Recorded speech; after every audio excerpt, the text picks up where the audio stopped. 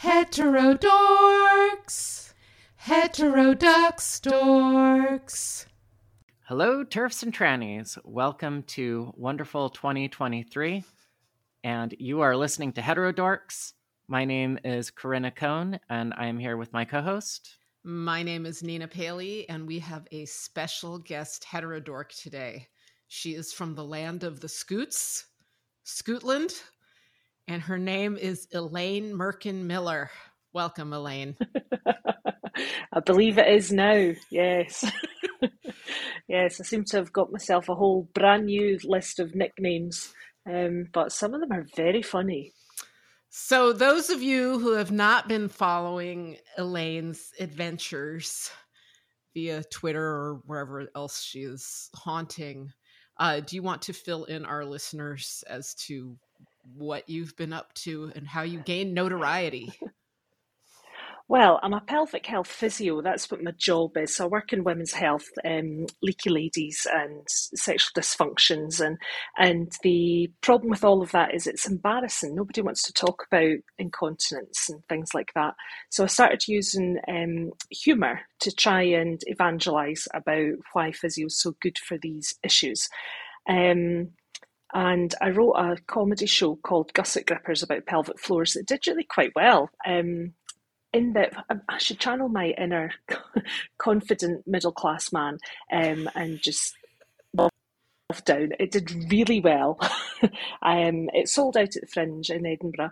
Edinburgh Fringe, if you don't know, it's the world's biggest arts festival. It's enormous. It goes on for the month, and I think there's 5 different festivals all at the same time. So to do well there is quite good. And so I was invited out to Australia to their fringes, and I won the comedy award with that. So it did well. And I thought that I would just carry on using humour as a health promotion tool. And as part of my work, I had been trying to engage with the Scottish Government to try and improve health services for women and also for people that have got a gender difference, because our service management in Scotland is not good. The waiting lists are dreadful. It's about 4 years at the moment to be seen at a gender clinic. And I actually thought I was doing quite well, plodding along with these civil servants and making what I thought was useful contributions. And then last year on International Women's Day, my cabinet secretary, who's, one of the most powerful people in the country and a woman, said in Parliament that no man would ever seek to do harm. No man would ever pretend to be something that he's not in order to seek to do harm to a woman. And I got very cross about it because, while I had been thinking about genitals and pelvic floors, there had been a big fuss in Scotland about reforms that the government wanted to bring into the Gender Recognition Act, which would mean that anybody in Scotland can self-declare that they are transgender. So there's no need to see a medic. There's no need to live as if you were of the opposite sex for a period of time. You just pay a £5, fill out a form, job done. And obviously that has implications for women as well as for the trans-identified community, because whilst nobody would ever want anybody's life to be made more difficult because they've got a gender difference than it needs to be, there is a clash between what trans women want to access in Scotland in order to be seen as being of their adopted gender and what women's rights are to privacy, safety and dignity. And the government has dismissed that clash completely.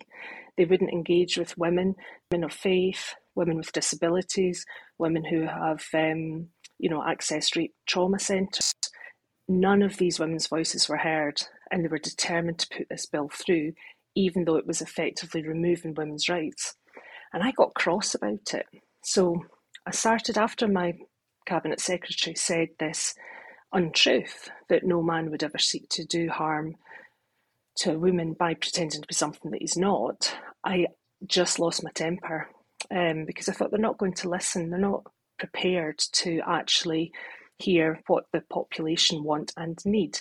And they're not prepared to have the sensible grown-up conversation that's required about how do we balance 2 separate groups' needs and rights. There has to be a way of resolving it, but they just stuck their fingers in their ears. So I started to become much more active in the women's rights movements because I think that these things are just fundamental, and got more and more exasperated.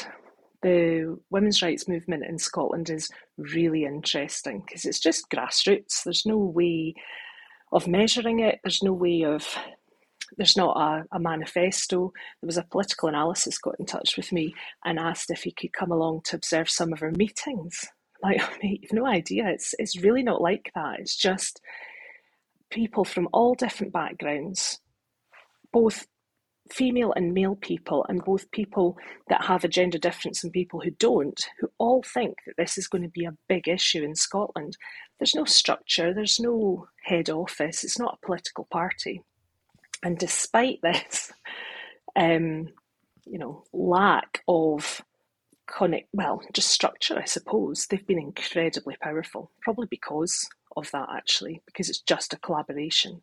So the ones of us who are local to Edinburgh decided that we would go and observe the debates that they were having when it got to the stage of the bill where they were in Parliament. And it was really interesting sitting there watching our politicians make these decisions with having this backdrop of people that their decisions were going to directly impact. I don't think they've ever been in that situation before. On the Tuesday, they voted to reject an amendment to the bill, which is very badly written. That's part of the problems with it. It's bad law. They rejected an amendment that would say that a male person who identified as female, now remember that doesn't mean that they're transgender, it means that they've just got a piece of paper. They don't necessarily have to have a gender difference. If that person is convicted of a sexual offence, they would be allowed to be placed in a female prison. So they basically decided that the desires of rapists mattered more than the safety of women, incarcerated women.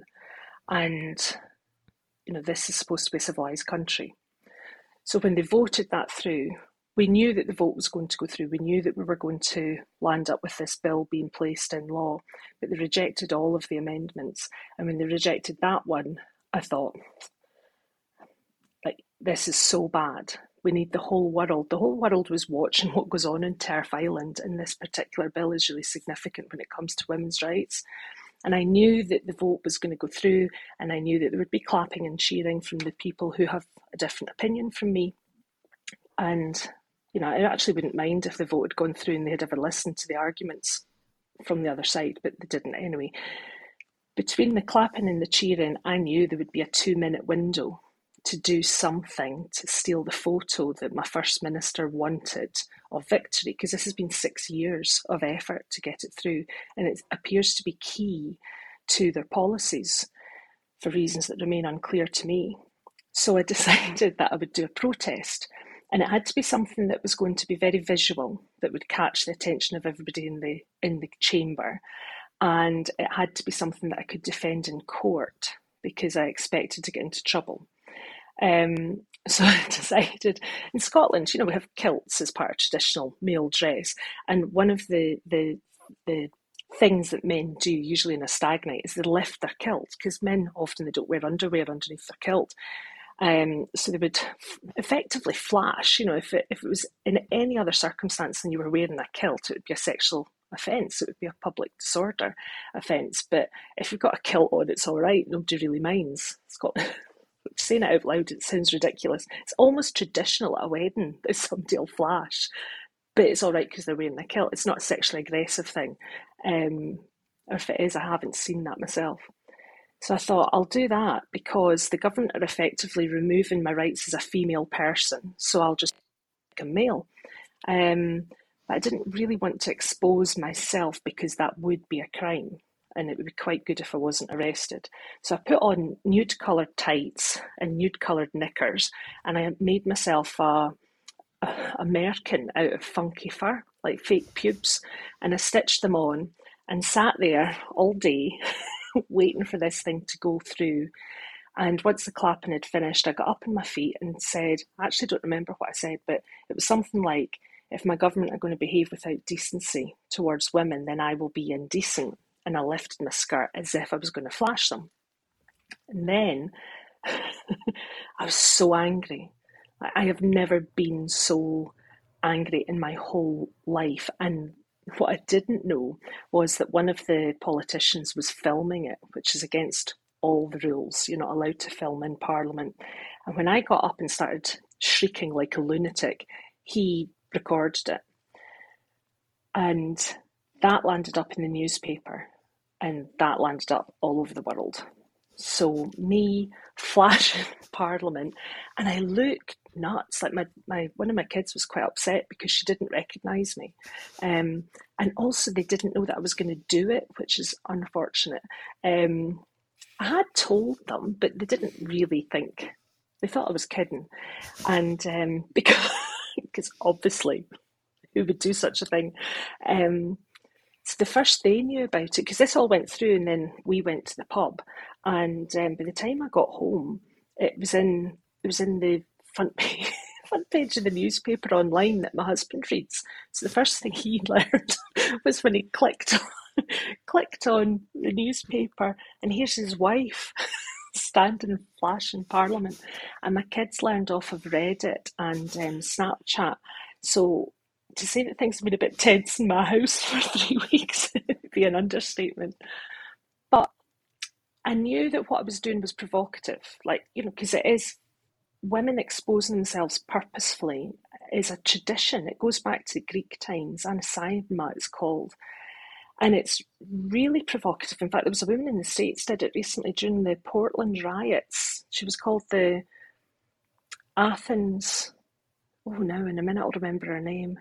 Oh, that's right, Athena, the Naked Athena, they called her. So the riot police were there, and they look really like your policing system is different to what we have in Scotland. We don't have guns at all in Scotland.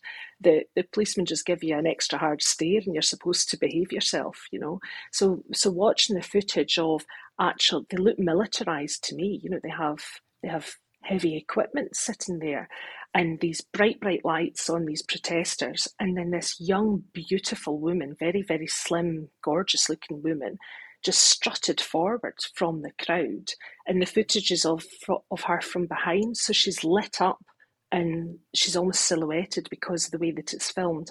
She sits down completely naked in front of this military operation and starts doing yoga. And she's sitting with her legs completely spread, and they didn't know what to do, because it's so confronting having a woman that, the male gaze and women being objectified and women's bodies being judged and all of these things completely flips when a woman does it herself voluntarily. The men, generally speaking, have no idea how to handle it.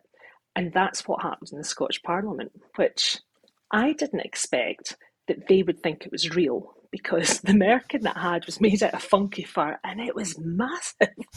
like I have learned a lot that, in my work with women's bits, I'm right.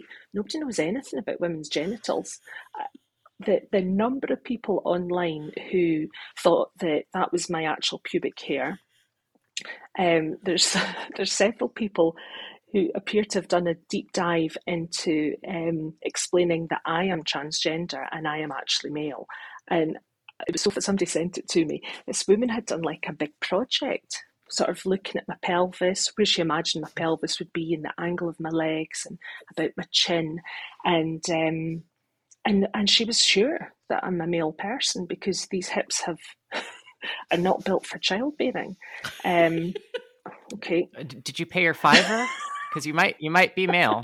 Yeah. Did you register? I think it counts as evidence, actually, if other people are there to validate that if I said I was male and I can use that as evidence, I think I could probably get through and get a gender certificate. Well, I'll validate you. Nina won't. She's a terrible TERF. I know.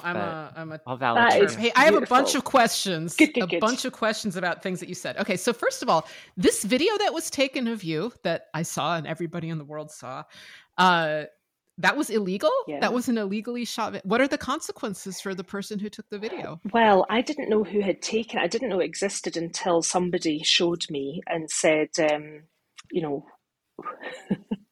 Uh-oh. So he is a politician. He's a member of the opposition to the Scottish Government. And I would say that he took a great personal risk. He is to be disciplined. He did apologise to Parliament, and he is to be disciplined, which I think happened yesterday, that he to sit down and be shamefaced and take his medicine. But actually, because I had disrupted, the parliamentary officer had suspended Parliament at that moment. So his defence is Parliament wasn't sitting because at that moment it was in suspension, which the government hadn't clocked. Well, that's cheeky. I know. I'm like, actually, that is bright. Good for you. Like, they're going to try and I don't know, there'll be some sanction against him, but he's an elected representative, so they can't really stop him from participating. I don't know what the consequences are.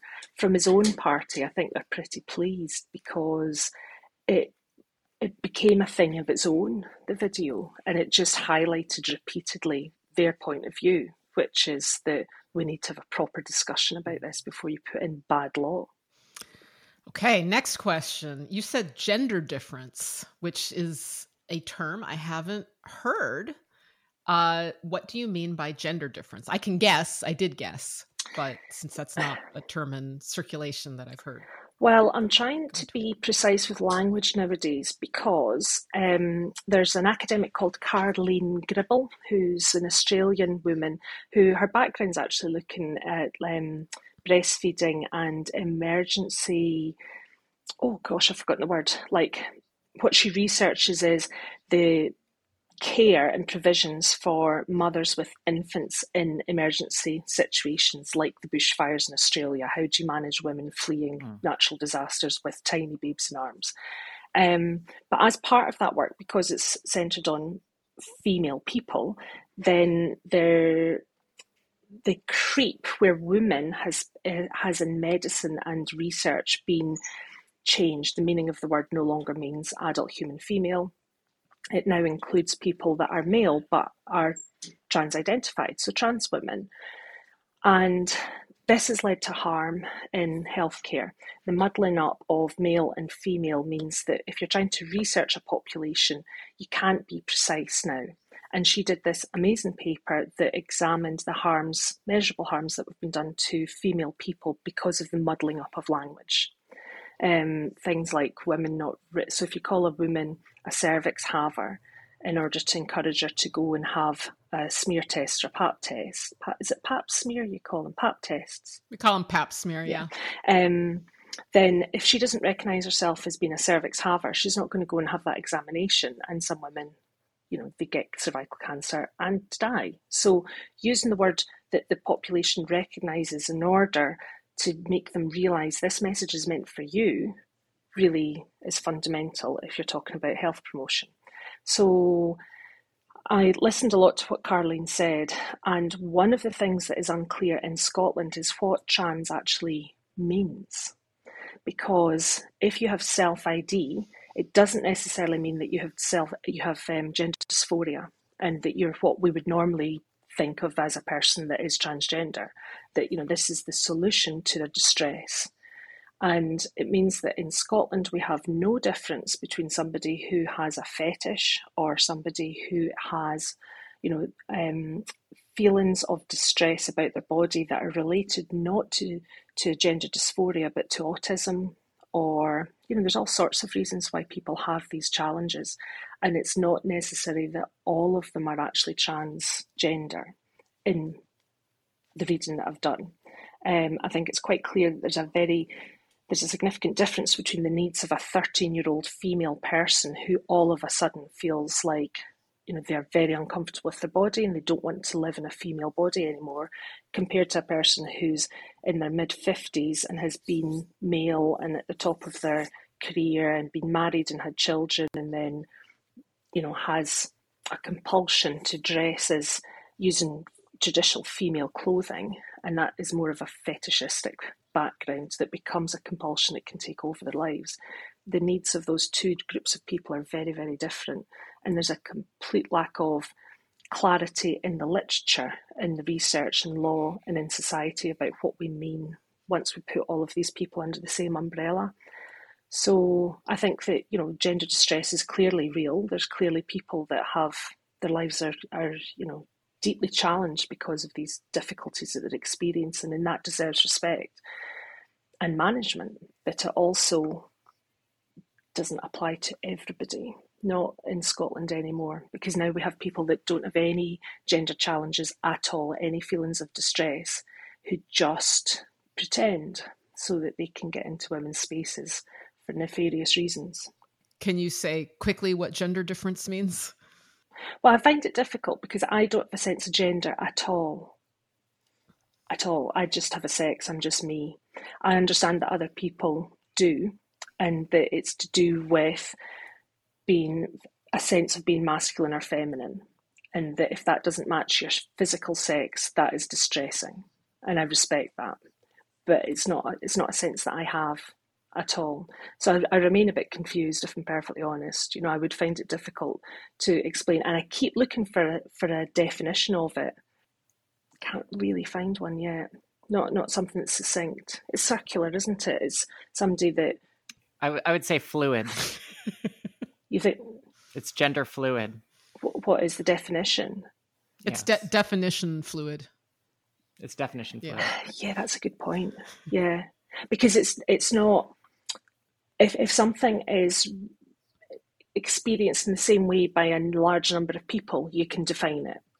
And because this seems to be a thing that's very individual, and it means one thing to one person, a different thing to another person, how can you legislate for it? How can you create services to meet a need that you can't describe?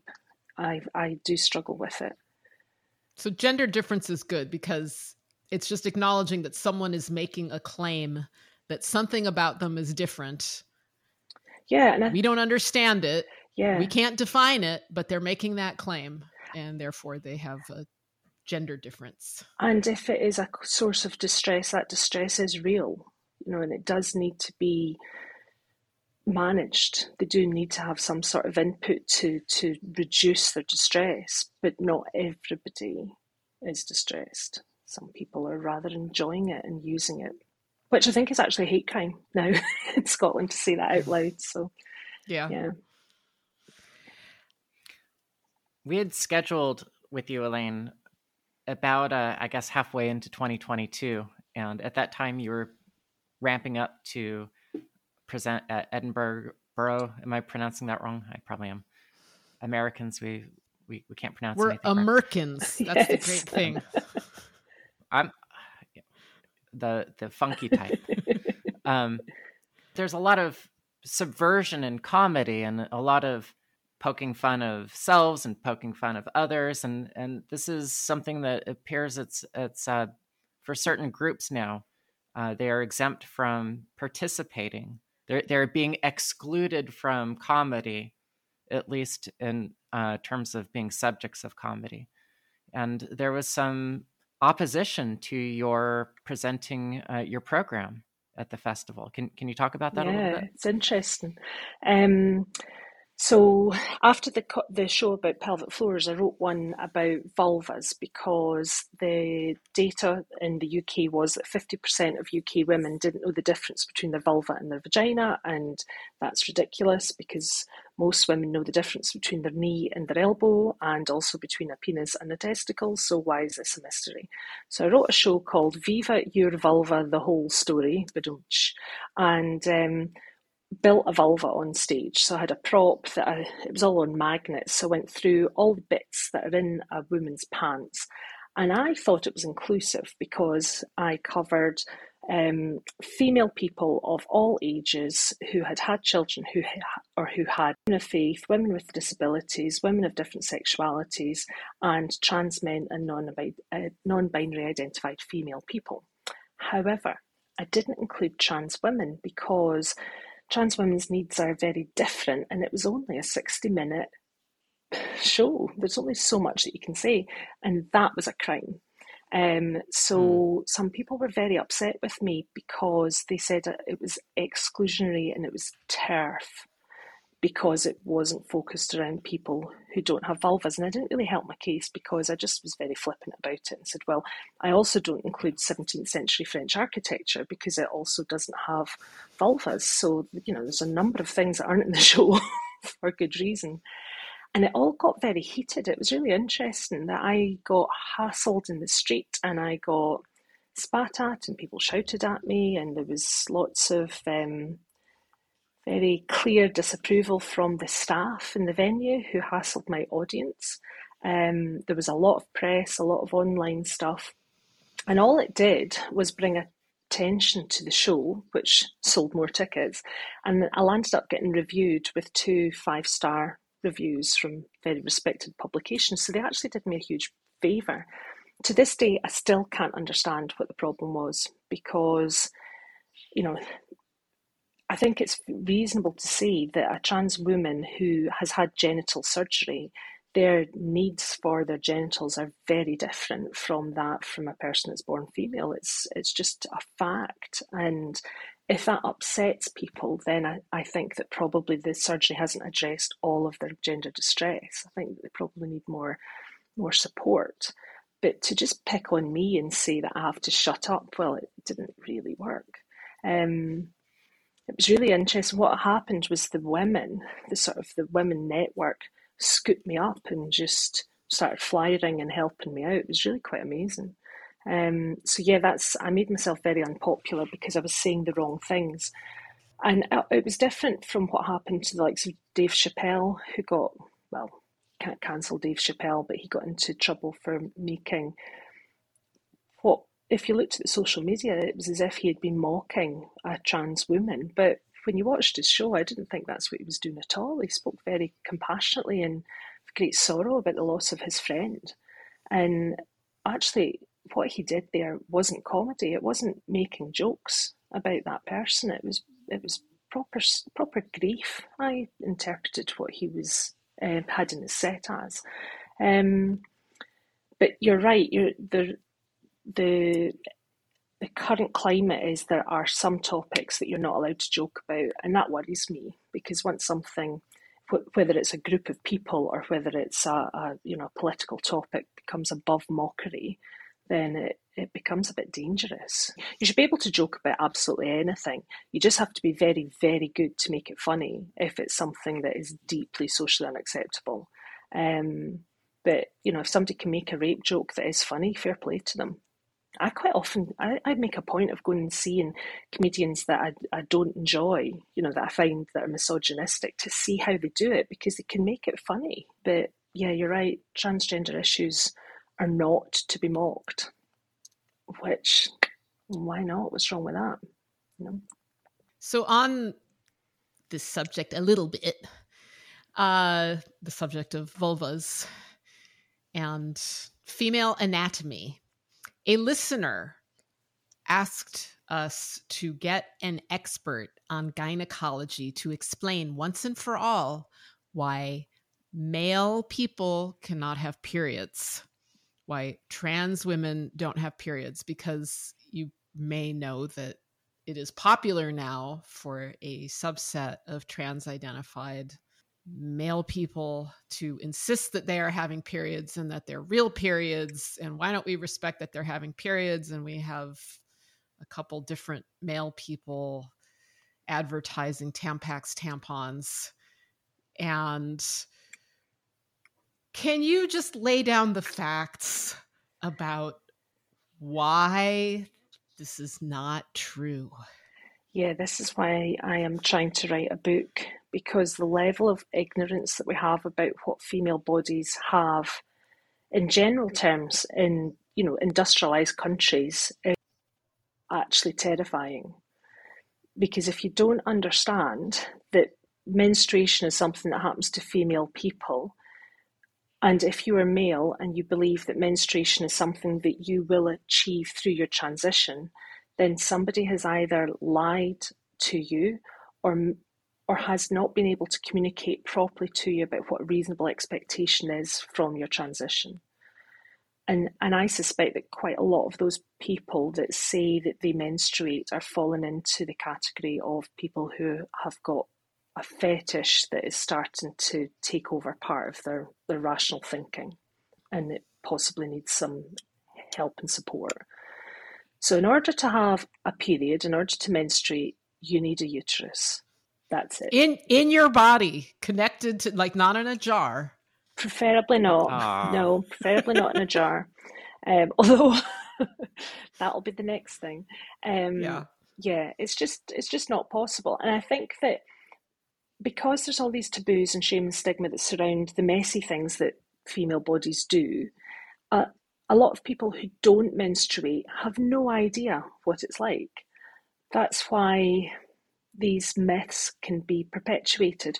So people think that it's, flooding, like gushing out of bright red blood, which can be the case for a short period of time, but is not the general standard experience of the majority of women for 5 days. It was one of was that senators thought that you could just turn off having a period? That you could just stop clench it? hard enough. Yeah, I mean, do enough Kegels and that'll stop it.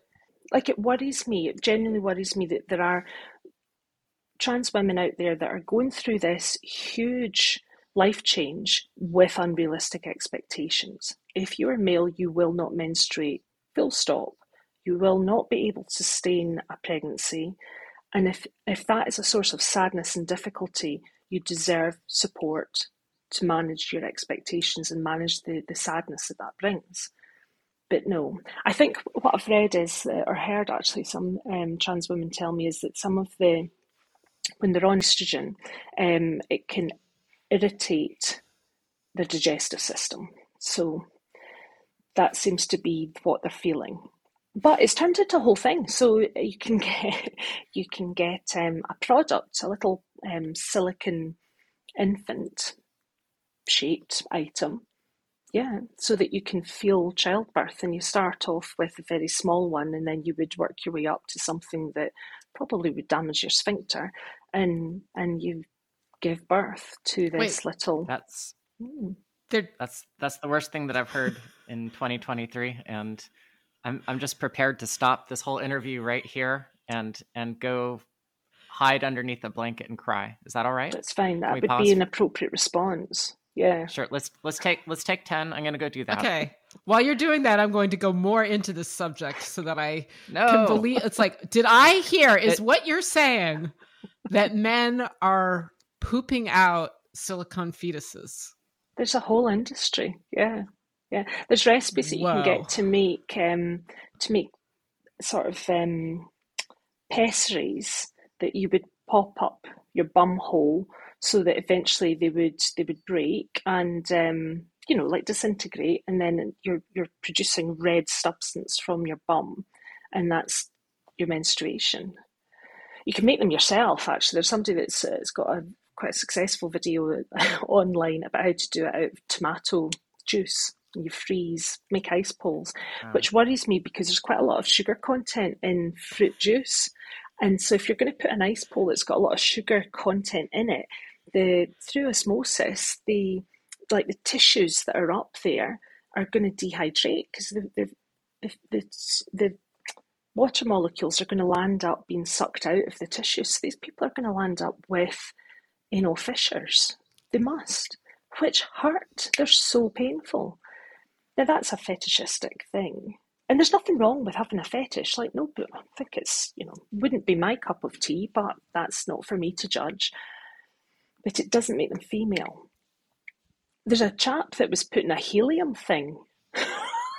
He got a pipe with helium, and he was putting up his bumhole to inflate his belly to make himself look like he was 5 months pregnant, and he was pretty dolled up.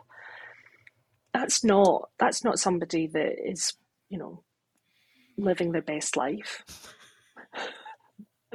Is the Scottish government, though, going to provide some sort of provision for these trans women so that they can register these silicone fetuses as children? Can they get a birth certificate for them?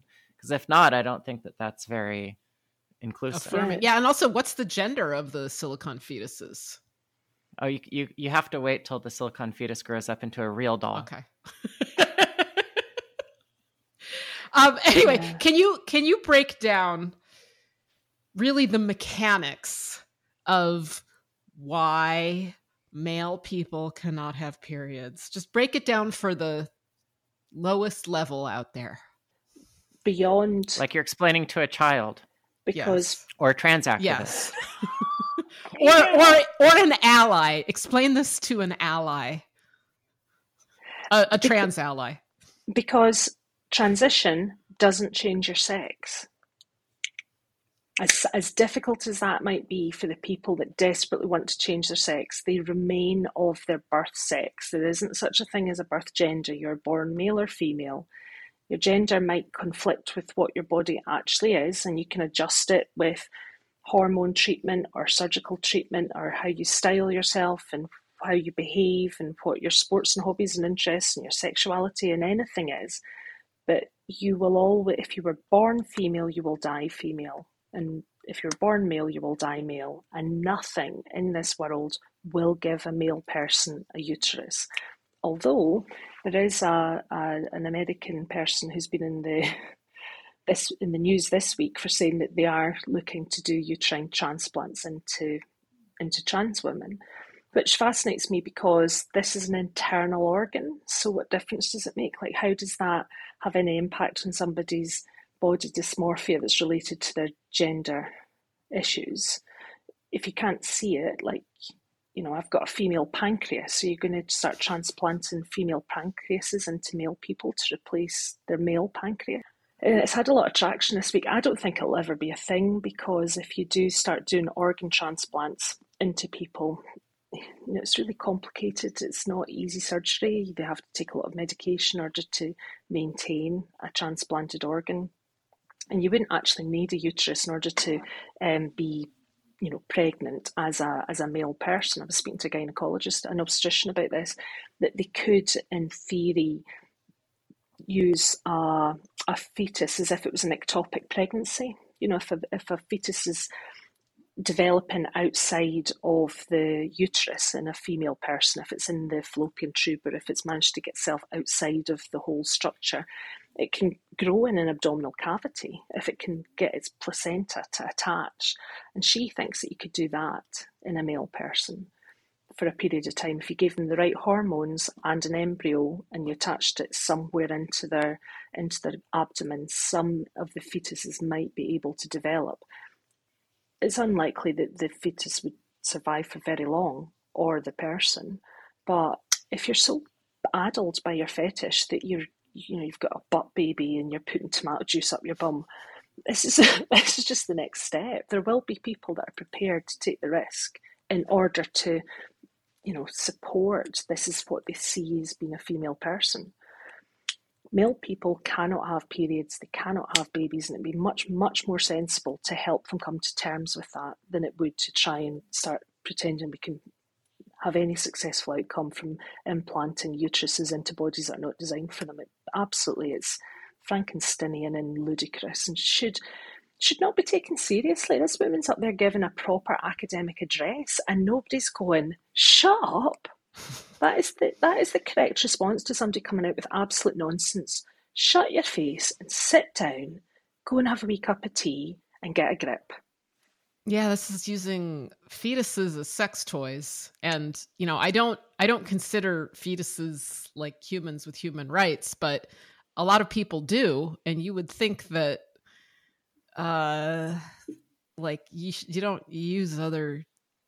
you don't use human tissue as a sex toy. Although I guess a lot of these men do. I mean, a lot of these men use fully grown women as sex toys. I've been used that way. But yeah, it's pretty gross. You know what? I'd like to actually bring in males like me who have had massive trauma to our loins that we paid for some reason. It's a bad deal. It's like buying a Ford Pinto. You wanted it and then you got it and you're like, why? It's just like that. I know that you teach. It's exactly like that. You teach women.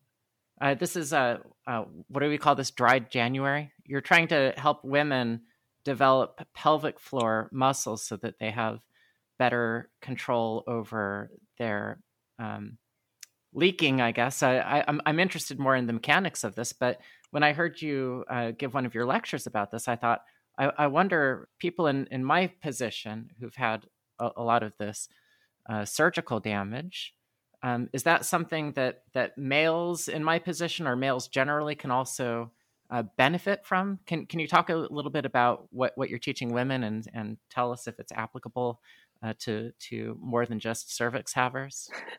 Yeah.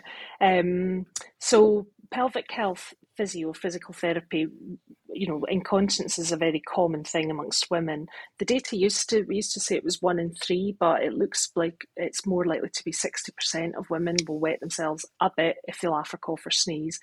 And as you get older, the prevalence gets higher, and the women who do, if they have a pelvic floor weakness, if they do their pelvic floor exercises 3 times a day for 3 months, then 74% of them can be dry on their own without seeing anybody at all. So this, to me, is a feminist issue, because women who are unaware of it, who continue to wet themselves, it impacts on their sense of self in a way that is really fundamental, and it's deeply upsetting and distressing for them. They stop exercising. The biggest cause of premature death for women in industrialised countries is coronary heart disease. So it's really important that women move, but if you wet yourself in the front row of Zumba, you tend to not go back to Zumba. So I get very annoyed about this, because we should just have a blanket public health campaign and give women the information that they need in order to be well and happy. So I had started on social media reminding women to do their pelvic floor exercises, and I started on the 24th of September. So was tweeting or Instagramming 3 times a day until Christmas Eve, and it was hashtag Dry by Christmas. And interestingly, an academic's looked at the data, and so she's found that it works. And also, there's accounts from women that it works really quickly. So instead of it being 3 months, they've become dry within 2 weeks. Now, I'd like to think that's because I'm a genius, but it's because they're subclinical. It's because usually it takes about 7 years for a woman to come to clinic. It's until this problem, her bladder, is dominating her life, that she would be motivated enough to make time to go and get it seen to, because there's lots of myths that this is common, it's normal, it's what happens when you're over 60, you've had 3 children, what did you expect? None of that's true. If you're pushing yourself, come to clinic, don't put up with it. You're quite right.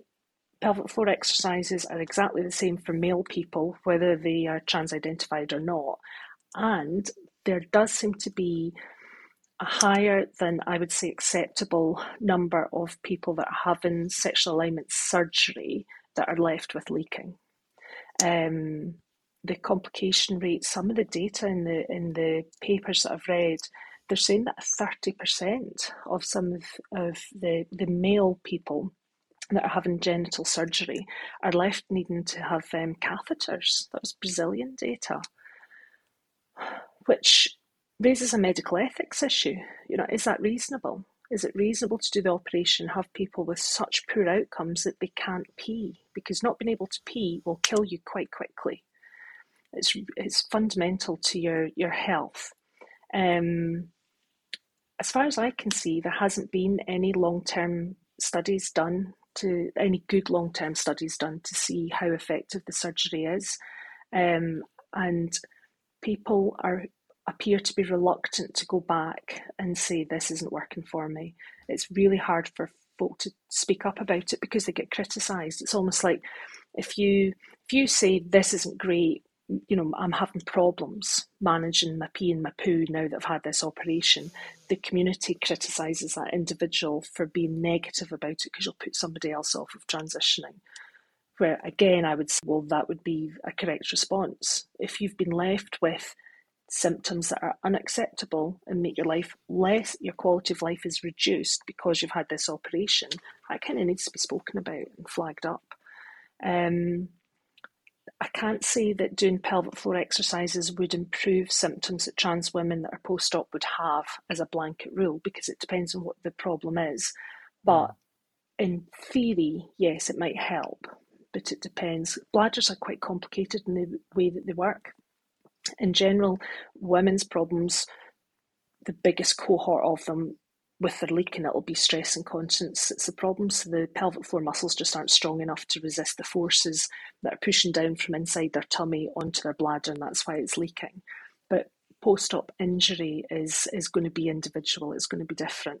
But I would encourage anybody that's having symptoms after surgery to please follow up, because it's just fundamental to your dignity. You know, if you can't control your bowel and your bladder, it does something to your sense of self. The only people that get away with being incontinent are very, very young. If you've been continent, you know, if you've not been born with spina bifida or something, that you're never going to be able to manage that on your own. If you've been continent and you lose it, it does something to your soul. It's very hard for people. So I would encourage people that have got negative outcomes from their, however minor it is, please don't put up with it. Yeah. You're right that it's part of the culture in the trans community to suffer silently about any of the poor outcomes that you face from surgery. And if you're not suffering silently, then the other option is to brag about how amazing things are. And one thing that I see as I read people talk about their follow-up, or, you know, here's how I'm doing 6 months later, here's how I'm doing 24 months later, they always, like, the very first paragraph always says, I regret nothing. Yeah. And then there'll be 4 or 5 paragraphs of complications from the surgery. And there's often revision surgery and things seem to be going wrong. But the first part of the report is always, oh, this is wonderful. I'm so glad I did it. Except for the fact that parts of my genitals have rotted off. But I think that that's okay, because if I complain about it, then I'm going to get backlash. Yeah, yeah. And that really worries me, because especially in the States, you know, the revision rate in the States seems to be disproportionately high. And because of the way that the healthcare system works, those surgeons are getting paid every time they do a revision. So it's not really in their interest to get it right the first time. And that's a medical ethics issue. The last few people that I've met that have had surgery that have told me that it was a great success and they're very happy. The last 4 trans women that I've met, all of them, like, one of my jobs is to look at symptoms that people don't tell you about, but that you can spot is odor. And a woman or a man, or a trans woman or a trans man who's not managing to be continent for whatever reason, that's one of the signs that you would pick up as a clinician. And there was quite a strong smell of ammonia from these trans women who were saying, "No, it's brilliant. Life's so good now, so good." And I'm thinking, yeah, I don't believe you. I think you believe it, but I also think that you're leaking.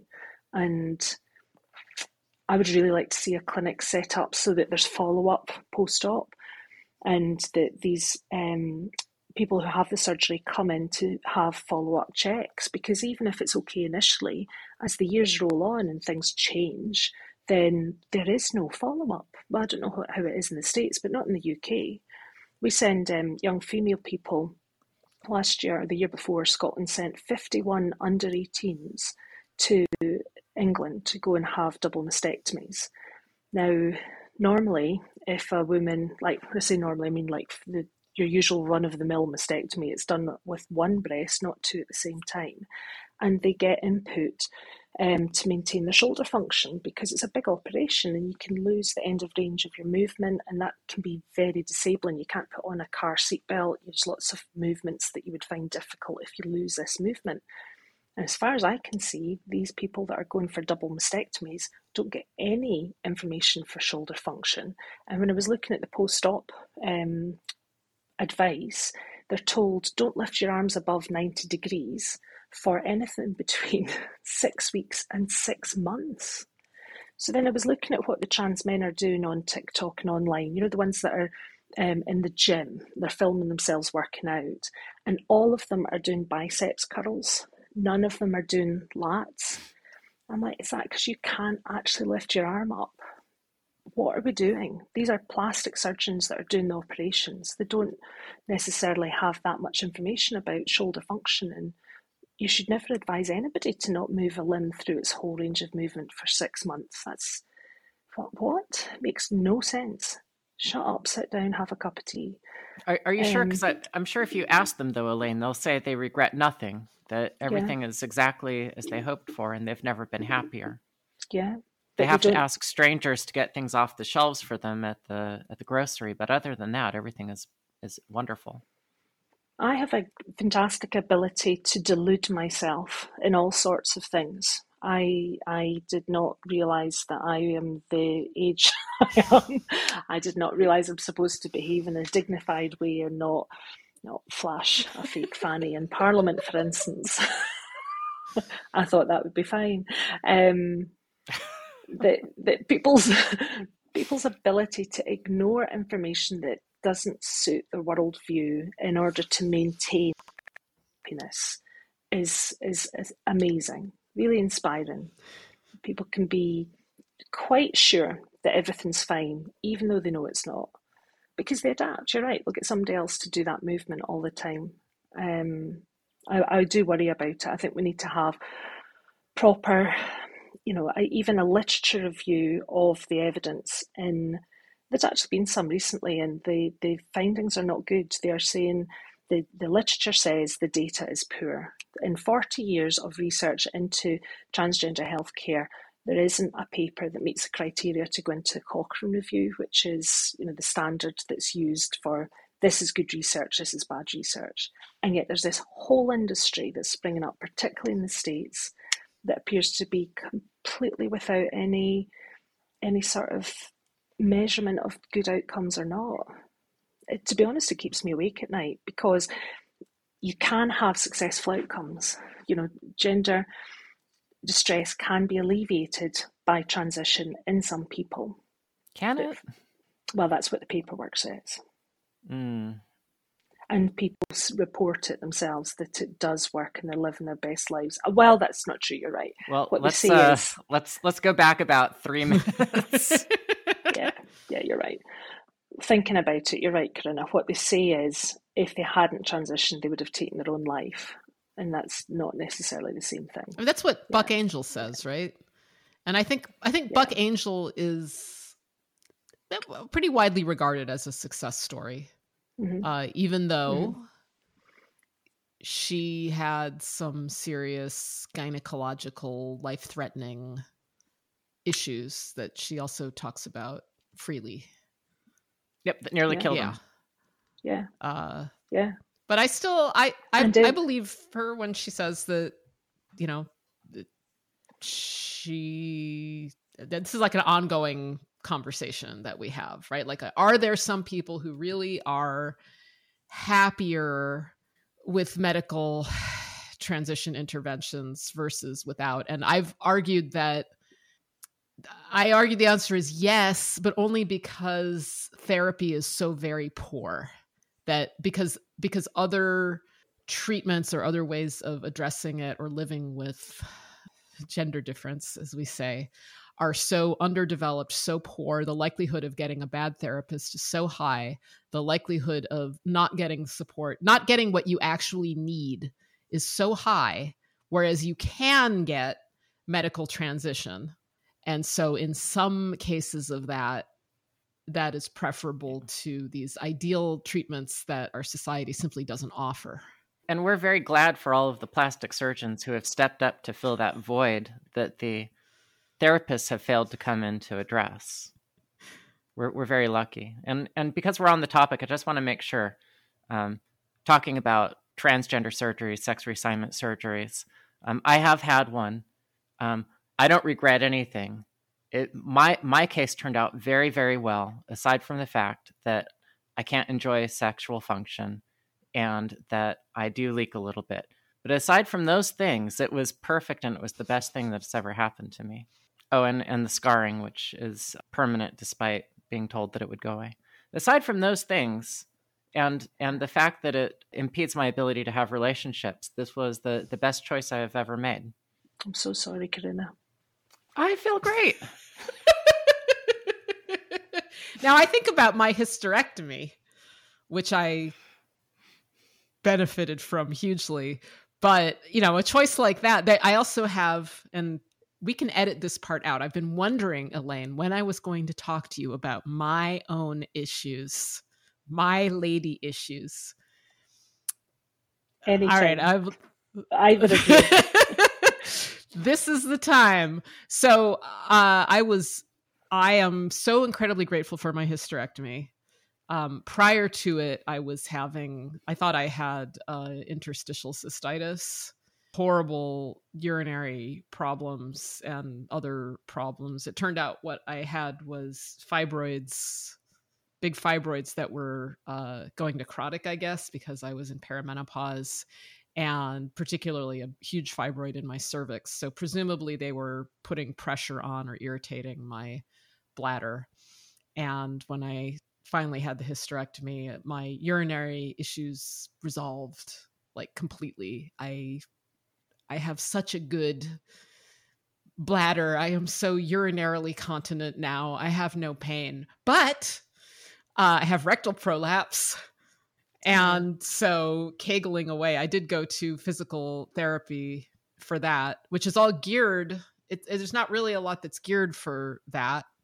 And Kegels are good no matter what. But when I ask you questions on Twitter about these exercises and what they should be feeling like, it's like, that's what I got in mind. It's like, I don't want any more prolapse than I already got. Yeah. Yeah. And you're right. The sort of there's always taboos within taboos. So it's more comfortable to talk about, for most people, to talk about urinary incontinence than it is fecal incontinence. Once you get into it, you're leaking poo, that's a whole other world. I'm not leaking poo. It's just, you know, parts of my internal organs are working their way out that should be in. Yes, which is why you... But it was the best decision you ever made. You know what? I would anything. rather have this. I would so much rather have this. This is nothing compared to what I had before. Yeah. It really is. Like, this is not. I was in so much pain before, and urinary incontinence is. Also, I was bleeding. You know, I was pissing blood, and shitting blood, and like doubled over in pain all the time. This is nothing compared to that. It's nothing. You're sure that wasn't ketchup? I'm sure. I was in really bad shape. Okay. I was really sick, and in a ton of pain. And I like being free. Like, what I have to deal with now is, you know, a few extra minutes in the shower to check things out and rearrange things manually. But, you know, I'd rather not have that. But I'm continent. I'm on bike rides, on these long bike rides I take with my friends. It's my dude cyclist friends that have to stop and go to the bathroom, not me. I have so much more continence power than I ever dreamed possible. It's a small price to pay, but it is a price, and it's weird because I never had this before. Mm-hmm. Yeah. And have they given you help about how to manage it, and about, you know, bowel management, so that you're not sitting straining and you're having a good poo technique? I have good poo technique. Of that ucha yes, stuff. There's a physical therapist online that has stuff about posture and whatnot. But there's just a certain degree of it that has been arrested, basically. Not really reversed, but arrested. So, and it's not bad. Yeah, that's the problem with prolapse. Once you've got a sort of, so what happens is the organs that are sitting there. So in female people, you've got your bladder, your uterus, and your rectum. In male people, you've got your bladder and your rectum. And in both sexes, they're supported by your pelvic floor. So if those muscles, which their job is to squeeze and to lift, so their job is to hold holes shut and to be able to resist forces that are coming down, and then relax so that they can let pee and poo out. So if the muscles aren't able to do those things in a coordinated and efficient way, you're going to get symptoms. They're far more common in females because of, well, just our anatomy's rubbish. It's just evolved really badly, because it's evolved in order to give birth rather than for efficiency. And being bipedal means that you're always working against gravity all the time. And it's really not great in a broader pelvis compared to in a narrower pelvis. So what happens in prolapse in females is that the pelvic floor muscles and all of the gristle that holds everything where the organs above where they should be, they're not doing their job properly, and the organs will shift slightly. So a bladder would be that the bladder itself, instead of being held here, it's just tipped slightly and it's pushing in towards the vaginal wall. Now, depending on how much of a prolapse there is, depends on how much of a shift you're going to see, and it is possible for women to have a prolapse that becomes external, that the whole shebang falls out, which is not a physio issue. That's a surgical issue. A rectal prolapse is slightly different because bum holes are really interesting. Like the way that you poo, the mechanics of that, it's absolutely fascinating. I think they should do a documentary about it. It's so clever. Yeah, up your bum hole, up at the sphincter, there's little nerves whose job is to determine, when you have the urge to have a poo, these little nerve endings tell whether that is a solid, a liquid, or a gas, and they know whether you've got somewhere to go to have a poo right at that minute. And if you don't, because there's no toilet, you're sitting on a bus or you're in an important meeting, they effectively send a message to your brain to say, not now, and they send the poo back up so it's not bothering your sphincter, and they wait for the next time round. Oh. That's amazing. That is why for 3 days when I was at the Michigan Family Reunion Music Festival, where they had only these porta-janes, every time I didn't poop for the entire weekend. And it wasn't because of this, my brain up here. It was like every time I went into one of those porta-janes, my body was just like, nope, this is not happening. No, this is not the place for me. You needed cocoa nibs. Even cocoa nibs would not have done. It was amazing. I was doing everything I could to coax my body, but it was having none of that. And I was impressed, but I survived. Like I didn't get sick. I didn't explode or anything. It was just like, it knows more than I do. It's almost like it's got its own self. If you go traveling and you go into a different time zone, your bowel's like that. Nope, want to be at home with my own toilet. You get home after a 2-week trip and you go for the world's biggest jobby because it's like, yep, this is right. Yeah. Bowels like toddlers. They just like what they like, and if they're not going to cooperate, they're not going to cooperate. So for somebody that's got a rectal prolapse, because the mechanics of how your bum hole actually works are complicated, then you need to be on top of stool consistency. Whether you need a Bristol stool chart in the back of every school toilet. This amazing PhD that somebody did where they measured the consistency of poo, and are you a 1 or are you a 5, like going from something that's little rabbit pellets to actual liquid.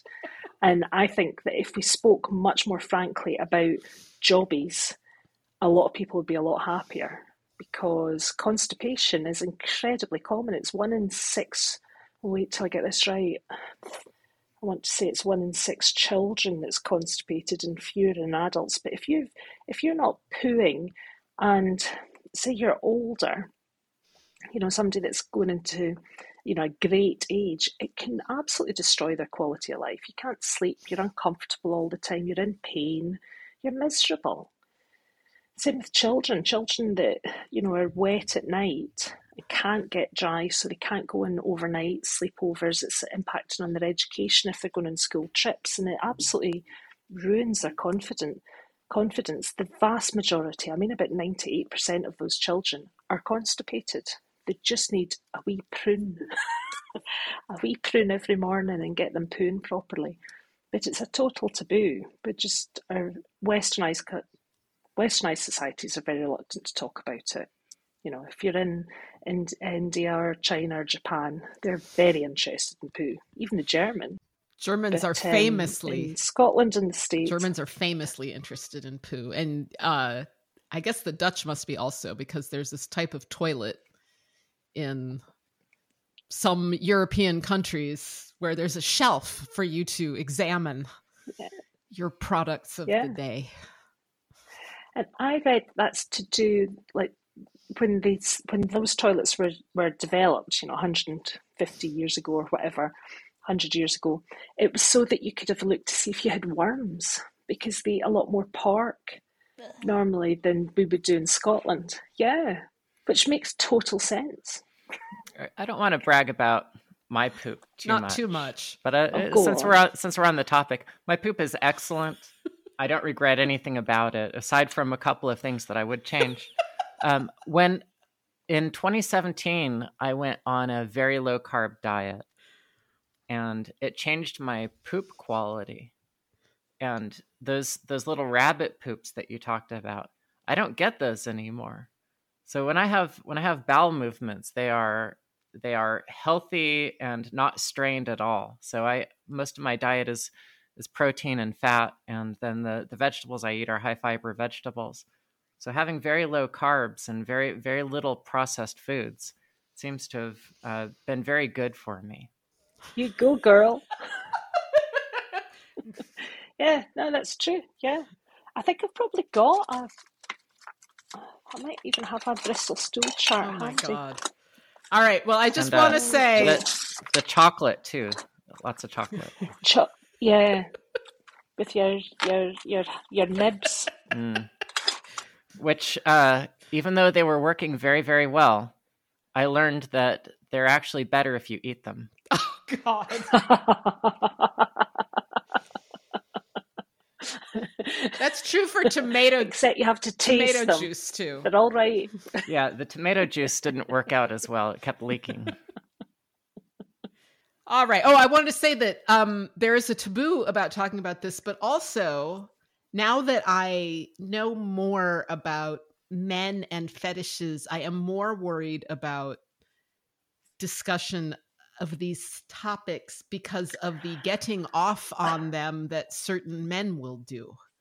You mean like large multinational companies seem to be encouraging by paying male people to advertise their tampons? And so that is a real disincentive to speak freely. It's not even just the general that's probably why we have these taboos, or perhaps we have the fetishes. Like anything that is taboo is going to be a fetish.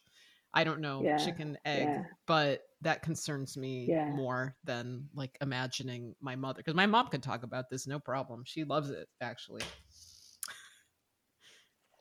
No, that's an important point, because being co-opted into somebody else's fetish without your permission is never nice. It's not a good thing to happen in society. But nor is people suffering because they don't have evidence-based information. So, I think ignorance is never a good thing, but if you can educate people so that they can just have a better life, then that's a good thing. And the people that are fetishizing it, say to them, behave, shut up, sit down, have a wee cup of tea. That's transphobic yourself. And bigoted. See, then we'll go to jail if we do that. Not yet. I don't mind. Not yet. Not in the free United States. We'll get our comic books banned. Yeah. I am quite comfortable now with being transphobic. Eventually you get used to it. It doesn't bother me. I'm not transphobic.